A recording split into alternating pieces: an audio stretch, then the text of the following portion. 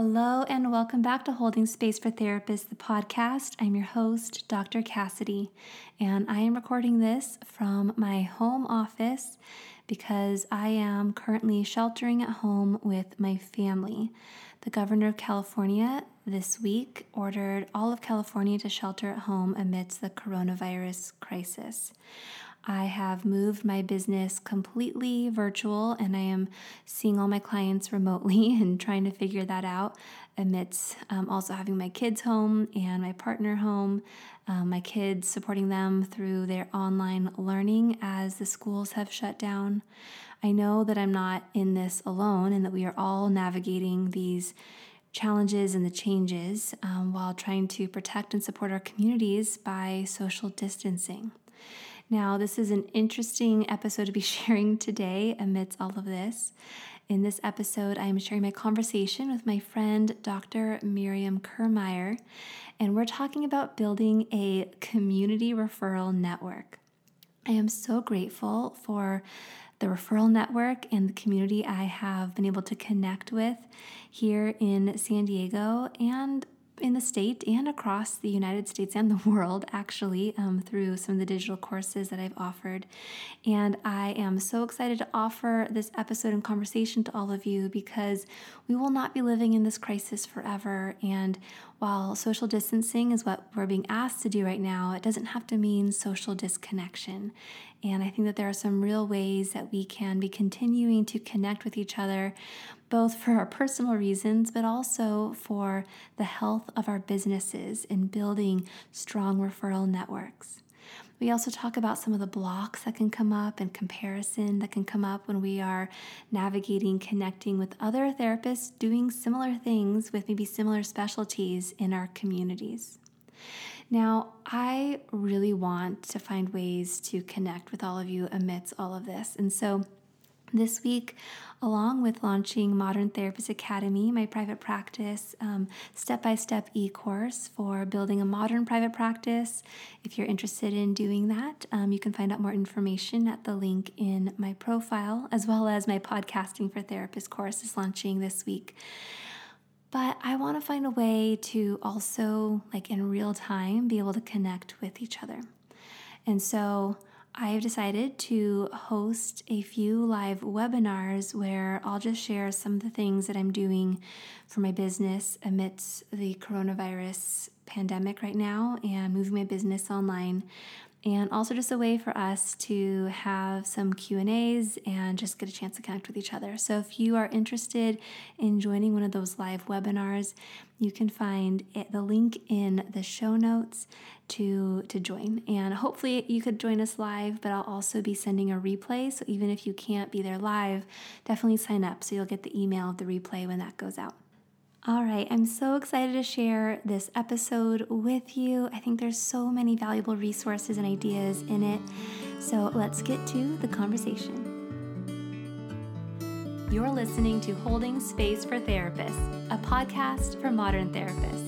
I'm your host, Dr. Cassidy, and I'm passionate about supporting therapists in building profitable, sustainable, and meaningful private practices. Are you ready to build or grow your modern private practice? Let's dive in. Hello, Miriam. I'm so glad that we're getting a chance to chat and record an episode together. We've recorded before on my Holding Space podcast about friendships, which was such a popular podcast, and so many people always refer to it because people don't often talk about how important friendships are and how to find friends, and especially as moms. Mm-hmm. So I loved that conversation in the episode, and I'm really excited to have you now on my Holding Space for Therapists podcast to talk about all things community, referrals, building a network, all the good stuff. So thank you, Miriam, for taking the time to do this with me today. Thank you so much for having me. I'm so glad we made this work, and I'm really looking forward to chatting again. Me too. Okay, so for any of the therapists, clinicians who are listening right now, we all love context and knowing someone's background. So can you share a little bit of your background with all of us? Yeah, definitely. So I am a licensed clinical psychologist. I'm actually located in Montreal in Canada. And I work primarily with young adults and with adolescents who are struggling with anxiety and their mood and low self esteem, life transition, certainly, imposter syndrome. But kind of a big focus of my work is on relationships. So I have spent the last decade or so studying the science of adult friendships, actually. And I kind of bring a lot of that with me into my work as a therapist. So while I don't specialize in friendships in my clinical practice, I do work a lot with people who are looking to build stronger connections with the important people in their lives, be that friends, partners, family members, children, and so on. And so I have my clinical practice, and then I also spend the rest of my time doing a lot of knowledge transfer work. So I'm a writer, and I have a blog with Psychology Today, and I write for some other outlets, and I do a lot of speaking work and workshops, and I do consulting work as well. So I work with businesses and organizations who are looking to promote healthy connections and mental wellness in the workplace. That's amazing. Can you tell us a little bit about your journey into private practice and then like the ways in which you were able to expand and it sounds like really diversify your business? Yeah. So where can I start? I'm lucky in the sense that the training that I had, even though it was a scientist practitioner model and it focused really heavily on the research end of things, there was room to kind of build in different types of clinical training. And so throughout graduate school, which as we know takes a very very long time, the benefit of that is I had the chance to work in a lot of different environments. So I worked in outpatient hospital services, both with youth and with adults. I had a bit of experience working in the private sector. I worked on day treatment programs actually for children and families who were struggling. And so through that, I was able to kind of see what it's like and some of the benefits and disadvantages of working in different types of settings. And so fairly early on, I had an idea that I wanted to work in the private setting. And we can obviously go into more detail about why. But once I had made that decision, I was then focused on how I could make that work. And so as I said, I did a few different rotations in various private clinics. And then when I graduated, I started working privately as a therapist. And that was actually interrupted fairly quickly by my going on maternity leave. And so that was another challenge and interesting experience in and of itself. And when my son turned 1, I returned to my clinical practice actually at a different clinic. And I guess the two things that are probably going to jump out at people is this question of why change clinics. And I guess the other more shocking piece is maybe the fact that I, here in Canada, were able to take a full year of maternity leave, which I do not Yeah. take for granted at all.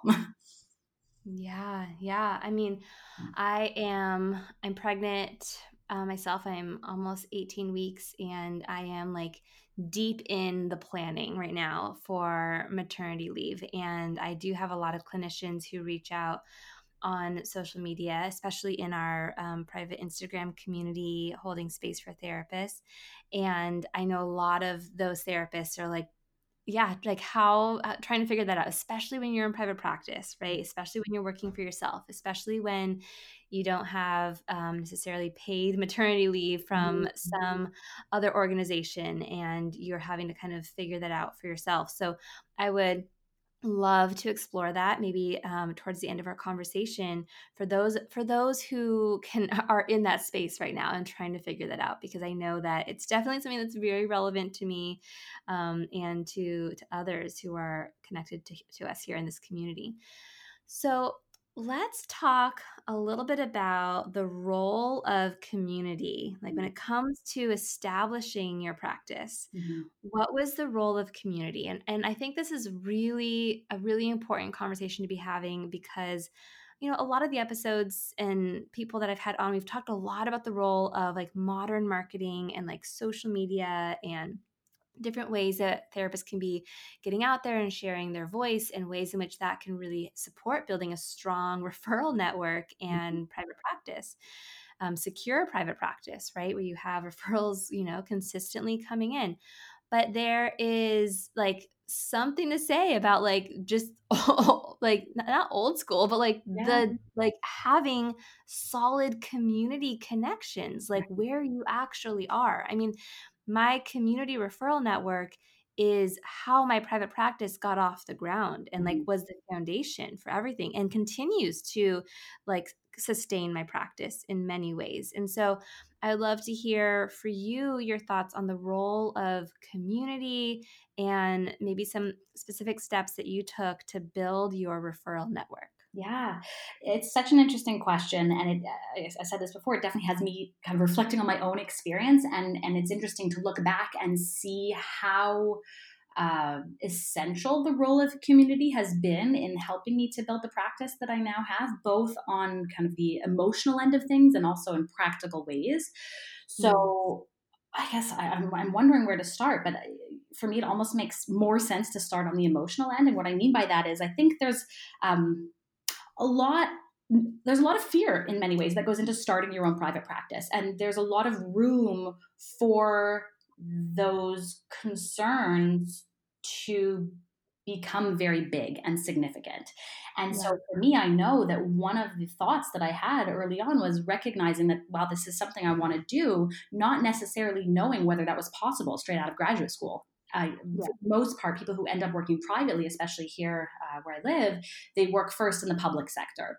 Obviously, there's a lot of experience to be gained working in different settings, but sometimes that decision is motivated by fear, motivated by not knowing whether going out on our own right at the get go is even possible.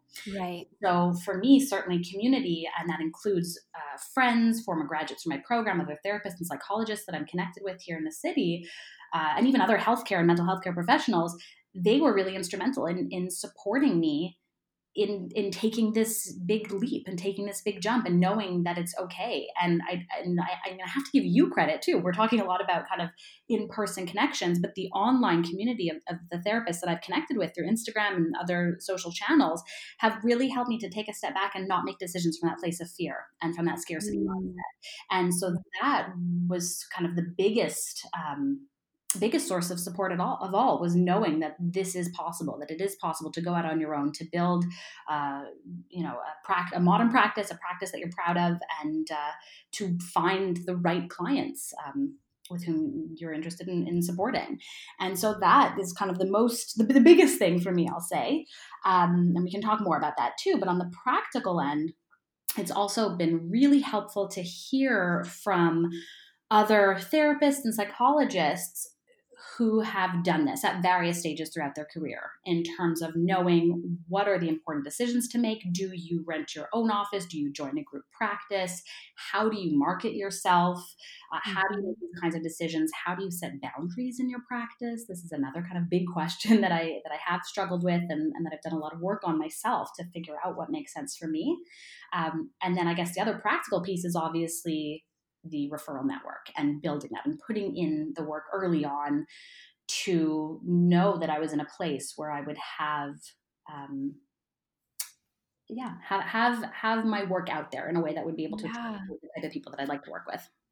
Let's talk a little bit about that piece Mhm. because I think that sometimes people or clinicians can struggle with, okay, like I am setting up shop, like I'm ready to take clients, like how do I let people know that I'm open, that I'm ready, right? That like they can start referring to Yeah. me. And like how do I mean not just like send out maybe one big email blast, if you have those email Mhm. contacts or a few text messages, like how do we let people know and then like continuously be at top of mind for whether it's other mental health providers or other healthcare providers or community members Mhm. that you are available and that you are a solid option for maybe people that they might be engaged with who could be in your ideal client population sort of group or spectrum. So yeah, how do you let people know that you're open, Well, it's such a big question, and obviously, this, at least in my experience, isn't something that's taught in graduate school. It also isn't really No. something that's spoken about openly, and so Mhm. I had to think about how I wanted to approach this and push myself, frankly, because it's not necessarily easy to put ourselves out there in this way and to feel as though we're marketing ourselves. And I know Mhm. it can feel often like that's at odds with our ability to do important work, but it kind of allows us to do that ultimately. So I guess for me, it was a process that started while I was still in training, in the sense of thinking about who are the kinds of people, the kinds of mentors and supervisors that I really admire and appreciate, who are the kinds of people who are doing work that I myself would like to do, and who do I want to stay connected to, and not necessarily in a transactional way, but in a way of building a community of people that I would hope would be able to refer to me, but that I too could turn to for support, for mentorship, and also ultimately to refer to when I'm not able to take on a client. And so Yeah. I was kind of mindful of that throughout my training and made a real effort to keep in touch with certain previous supervisors. And I think that was really helpful, because then when it came time to, as you said, send out those emails or reach out to share the news that I was starting my own practice, most of those actually were not cold calls or cold emails. Yeah. And that ended up feeling much more comfortable on my end. And I do think there's something to be said for people knowing that you are not looking to just benefit from their experience, but that you're looking to form relationships. Yes. Yes. I couldn't agree more. My experience really aligns with that. So I know that when I was in graduate school, I was taking really intentional steps. And again, in the very beginning, I was like, I think I know what I'm passionate about. But I think that first year and that first semester was really about figuring that out, right? And like even then, I was still developing that even after you graduate. Even years later, you're always developing that, right? But I knew that I was interested in collaborative care as well as postpartum mental health and family wellness. And so while I was in my master's program, I volunteered for our local postpartum health alliance. And that, like the relationships that I built then, so like for instance, like the women who were clinicians and on the board during the time that I was volunteering and showing up at events. And, I was on the warm line. So I was a warm line sort of support person when moms were calling in looking for resources in the community. The clinicians who I connected with on the board during that time are clinicians that now years later send me referrals all Mhm. the time that I refer to because I was building those relationships very early on, and they saw me in the very beginning when I was very fresh and new and like hadn't done a ton of training. But over time and over those years, those relationships really bloomed. I mean, I'm just thinking, I set up a peer consultation with a colleague who was the president of the Postpartum Health Alliance when I was in graduate school just a few weeks ago. And, she sends referrals to me all the time, and she's someone I refer to all the time. And so those relationships were key and are still important relationships today, and as well as other things that I'm doing. So I'm a professor and I run supervision groups through the university that I graduated from for my master's. And while I was there, I knew that I wanted to teach, and I knew that like running a practicum group was going to be something that I really would have enjoyed doing. And so I connected with the professors and like the director of the program, and then I maintained those relationships. So I let them know when I got accepted into the PhD program. Like I let them know, I would check in and let them know how things were going. And when I was ready to graduate, I got an email like like a few weeks before graduation that they were curious if I would take on an adjunct position and run some supervision groups. And it was like those relationships were very authentic, not because I wasn't just, again, not just transactional, like this is something I want.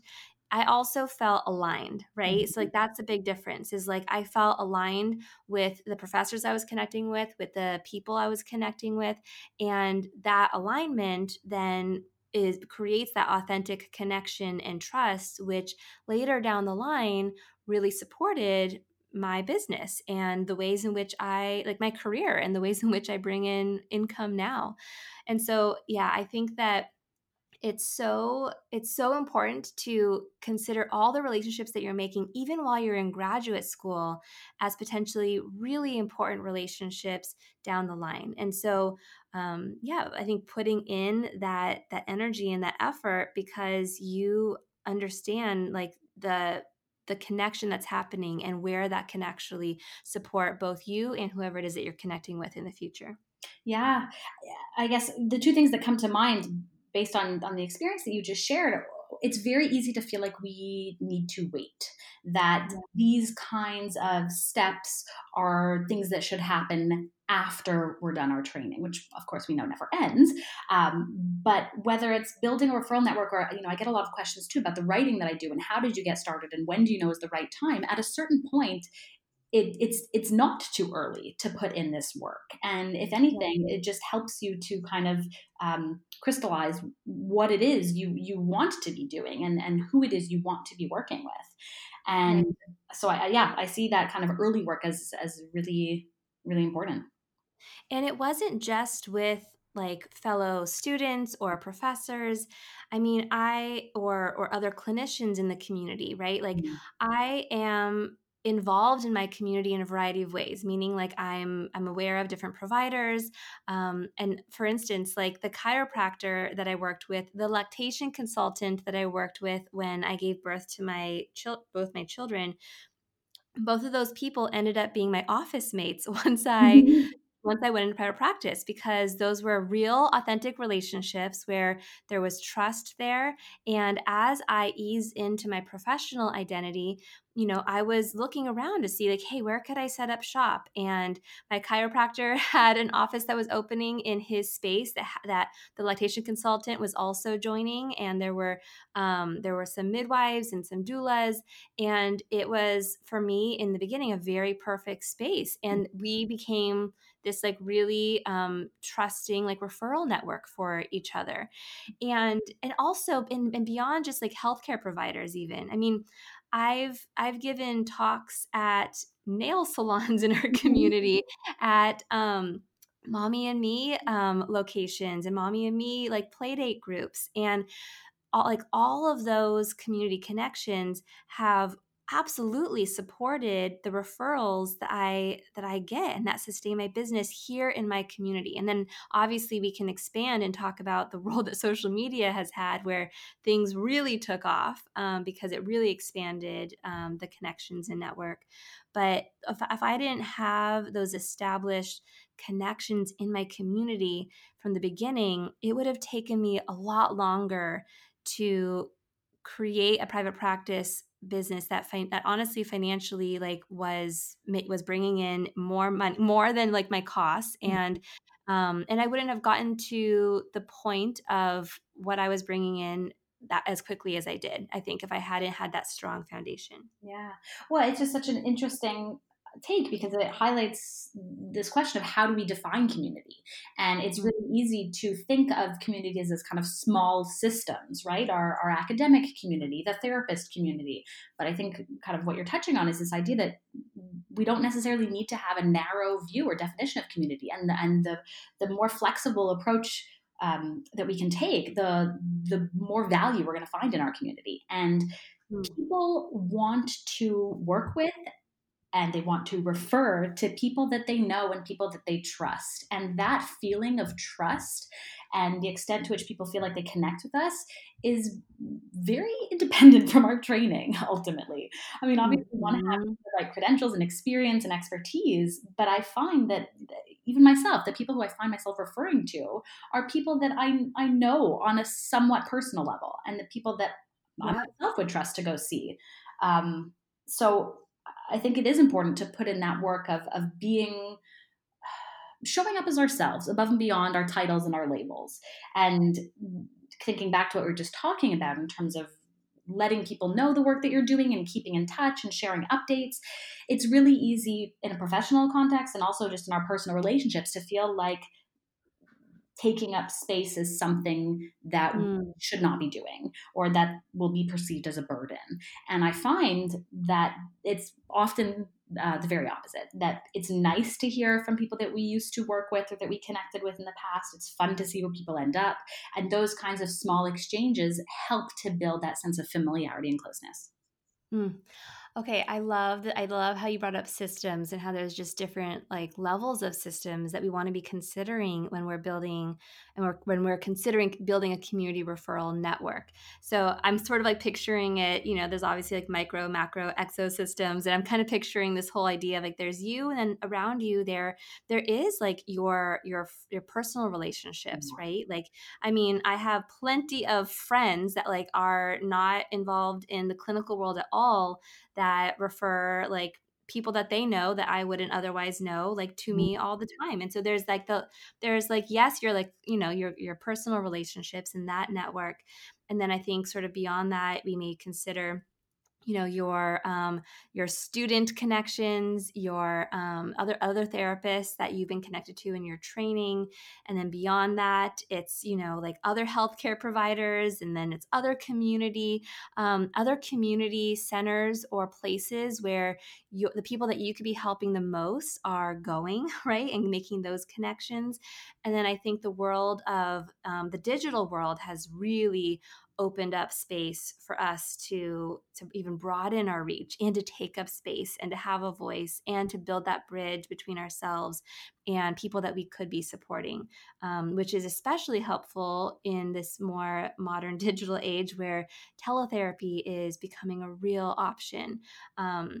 And that a lot of clinicians are taking on, but even outside of that, I mean, I've had clients come in who are in-person clients here in my city of San Diego, and they found me because they have a friend that lives in some other state who listens to my podcast, and they were talking, and she was like, "Hey, I think this therapist that I listened to on this podcast is in your city. Like, you should check her out. Here's her website." And then they become a client, and it's what's so beautiful about some of these other ways that we can be connecting at this in this larger level is that the trust that you're talking about, like when somebody listens to you, say on a podcast or on Instagram stories, and they hear your voice or they see your office or they see the way that you talk about certain issues, or they hear what kind of guests you're having on, what kind of topics you're covering, like over time, that really can build a sense of trust. And that can just be such a powerful bridge for somebody to take that actual step, even if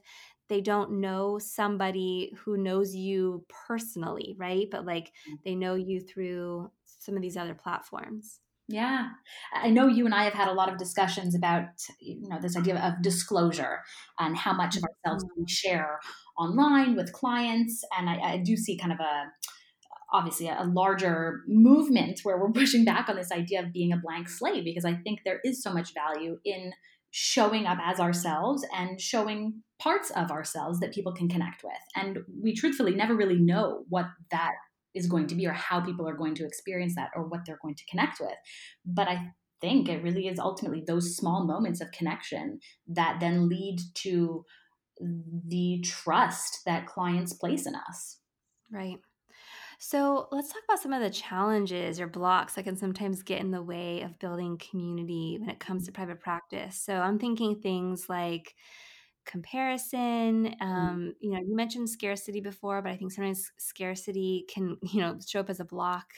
Feeling like there's like competition, like I can't connect with this person who shares my same like ideal client, or maybe even a similar approach, or lives in my same city or close to me, and practices there, because I mean, there's that sort of like scarcity mindset, right? Like there aren't enough clients, and so I can't make those connections. And I think that I think on social media, obviously, these things can show up too and get in the way of just feeling like that comparison piece. So yeah, maybe could you speak about some of those challenges that can get in the way, and if you can relate to any of that, or ways in which you think that people can begin to honor that those things may show up, and how can we continue to move forward Right. in building those connections to support our businesses Mhm. inevitably. I mean, can I relate to any of that? I can relate to all of that, right? I think as as we probably all can in some way. And Yeah. something that showed up very early on when I was thinking about, how do I describe the work that I do, and how do I set my rate and what kinds of boundaries am I setting? So for me, I don't work in evenings, which I know is in many ways a controversial decision, both kind of for clients and on the therapist end of things. There is this idea, at least for some, that early on you almost need to be kind of paying your dues and being available Mhm. to clients, and that's necessary in order to build a practice. And so for me, it was some inner work that I had to do early on, where I was saying, this is important to me, this is a value. Frankly, it's also just not possible because my husband works evenings quite Yeah. often. But I knew that this was something I had to work through on my own in order to be okay with it and to not be apologetic about setting those kinds of boundaries. So that was one challenge initially. But a lot of what you're describing continues to show up even now that I've been in practice for a while. This idea of building connections and not getting caught up in the comparison game, and how that can stand in the way of connections with others, but also our own kind of well-being and success and ability to kind of push forward. um, it is very challenging, and this comes up a lot in my work on friendships, but as I'm saying, in my own personal and professional life as well. I think the key to this is twofold. One is being very kind to ourselves and normalizing the experience that Mm. this is something we all face at some point in time. Uh, Right. I mean, we're wired. We're wired to compare, especially when you're walking into a new situation. Of course, the natural thing to do in a new environment or a new endeavor is to look around and say, huh, I wonder what others are doing here, right? Whether it's stepping into private practice or stepping into a group practice or stepping into showing up, in social media. It's very natural as a human to look around and say, what are others doing? And I think that is one is comparison in many ways, right? It's like trying to figure out, like, what are the rules here? Like, what's the culture? Like, like, how are people navigating this? What do you do? And that's can be actually quite helpful. But obviously, we all know that sometimes that can slip into feeling like you're less than, or shame, or jealousy, or just feeling like it's or competitiveness or scarcity. I mean, all those things can obviously, sometimes comparison, the way it delivers the message of like, here's what others are doing, is not so helpful, right? We can get hooked pretty easily. yeah, but you raise an excellent point, which is this idea that if we can shift our relationship with the experience of comparing ourselves to other people, then it doesn't become as destructive. So if we can Right. see, first of all, normalize and recognize that this is happening and that to some extent that's okay.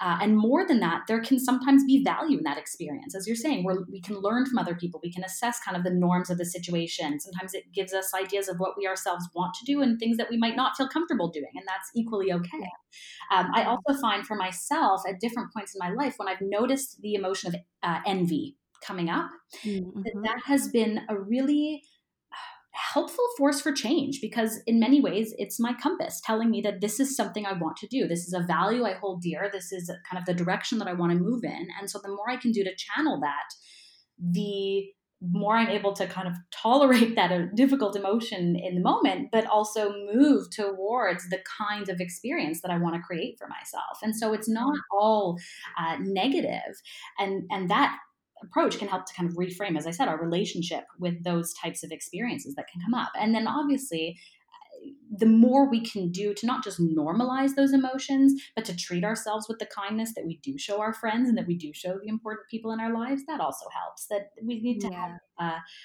we could all use a bit, we could all afford to be a little bit more patient with ourselves and a little bit kinder in terms of our self talk. A healthy dose of compassion in all of this.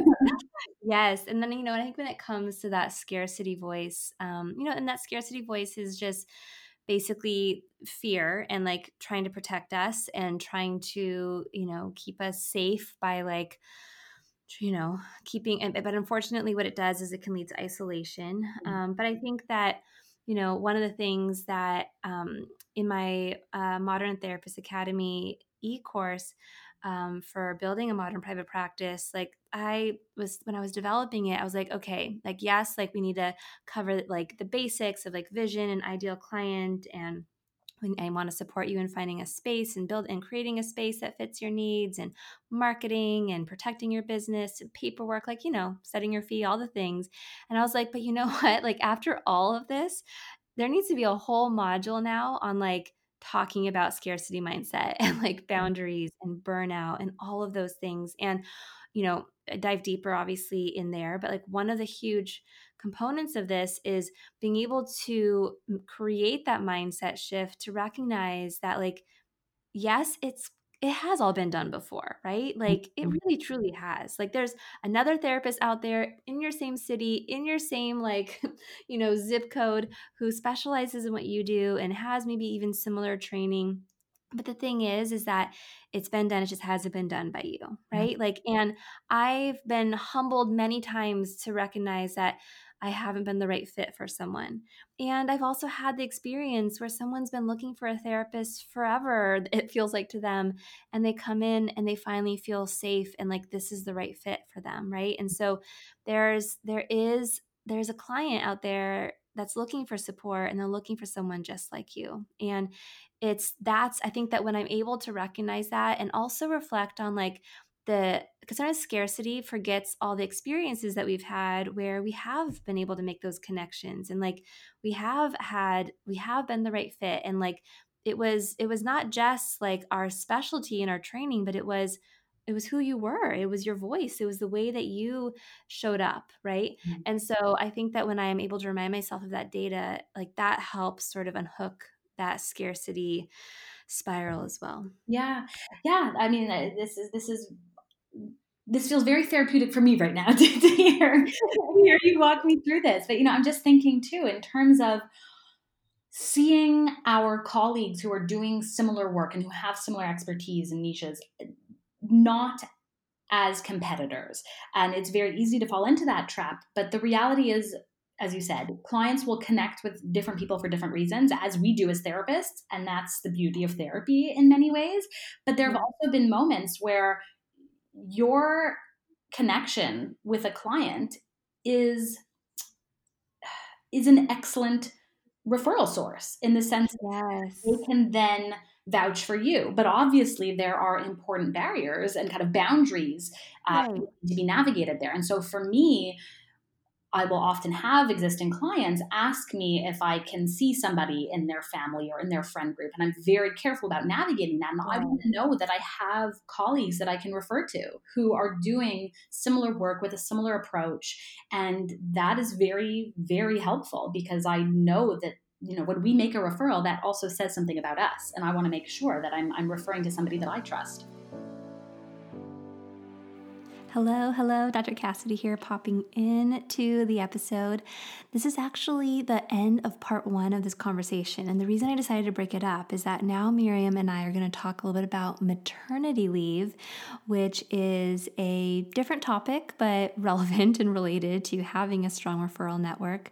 But I know it's not necessarily relatable for everyone right now. So if you are interested in hearing more about maternity leave and finding that episode, you can go to part 2 of this podcast for my conversation with Miriam.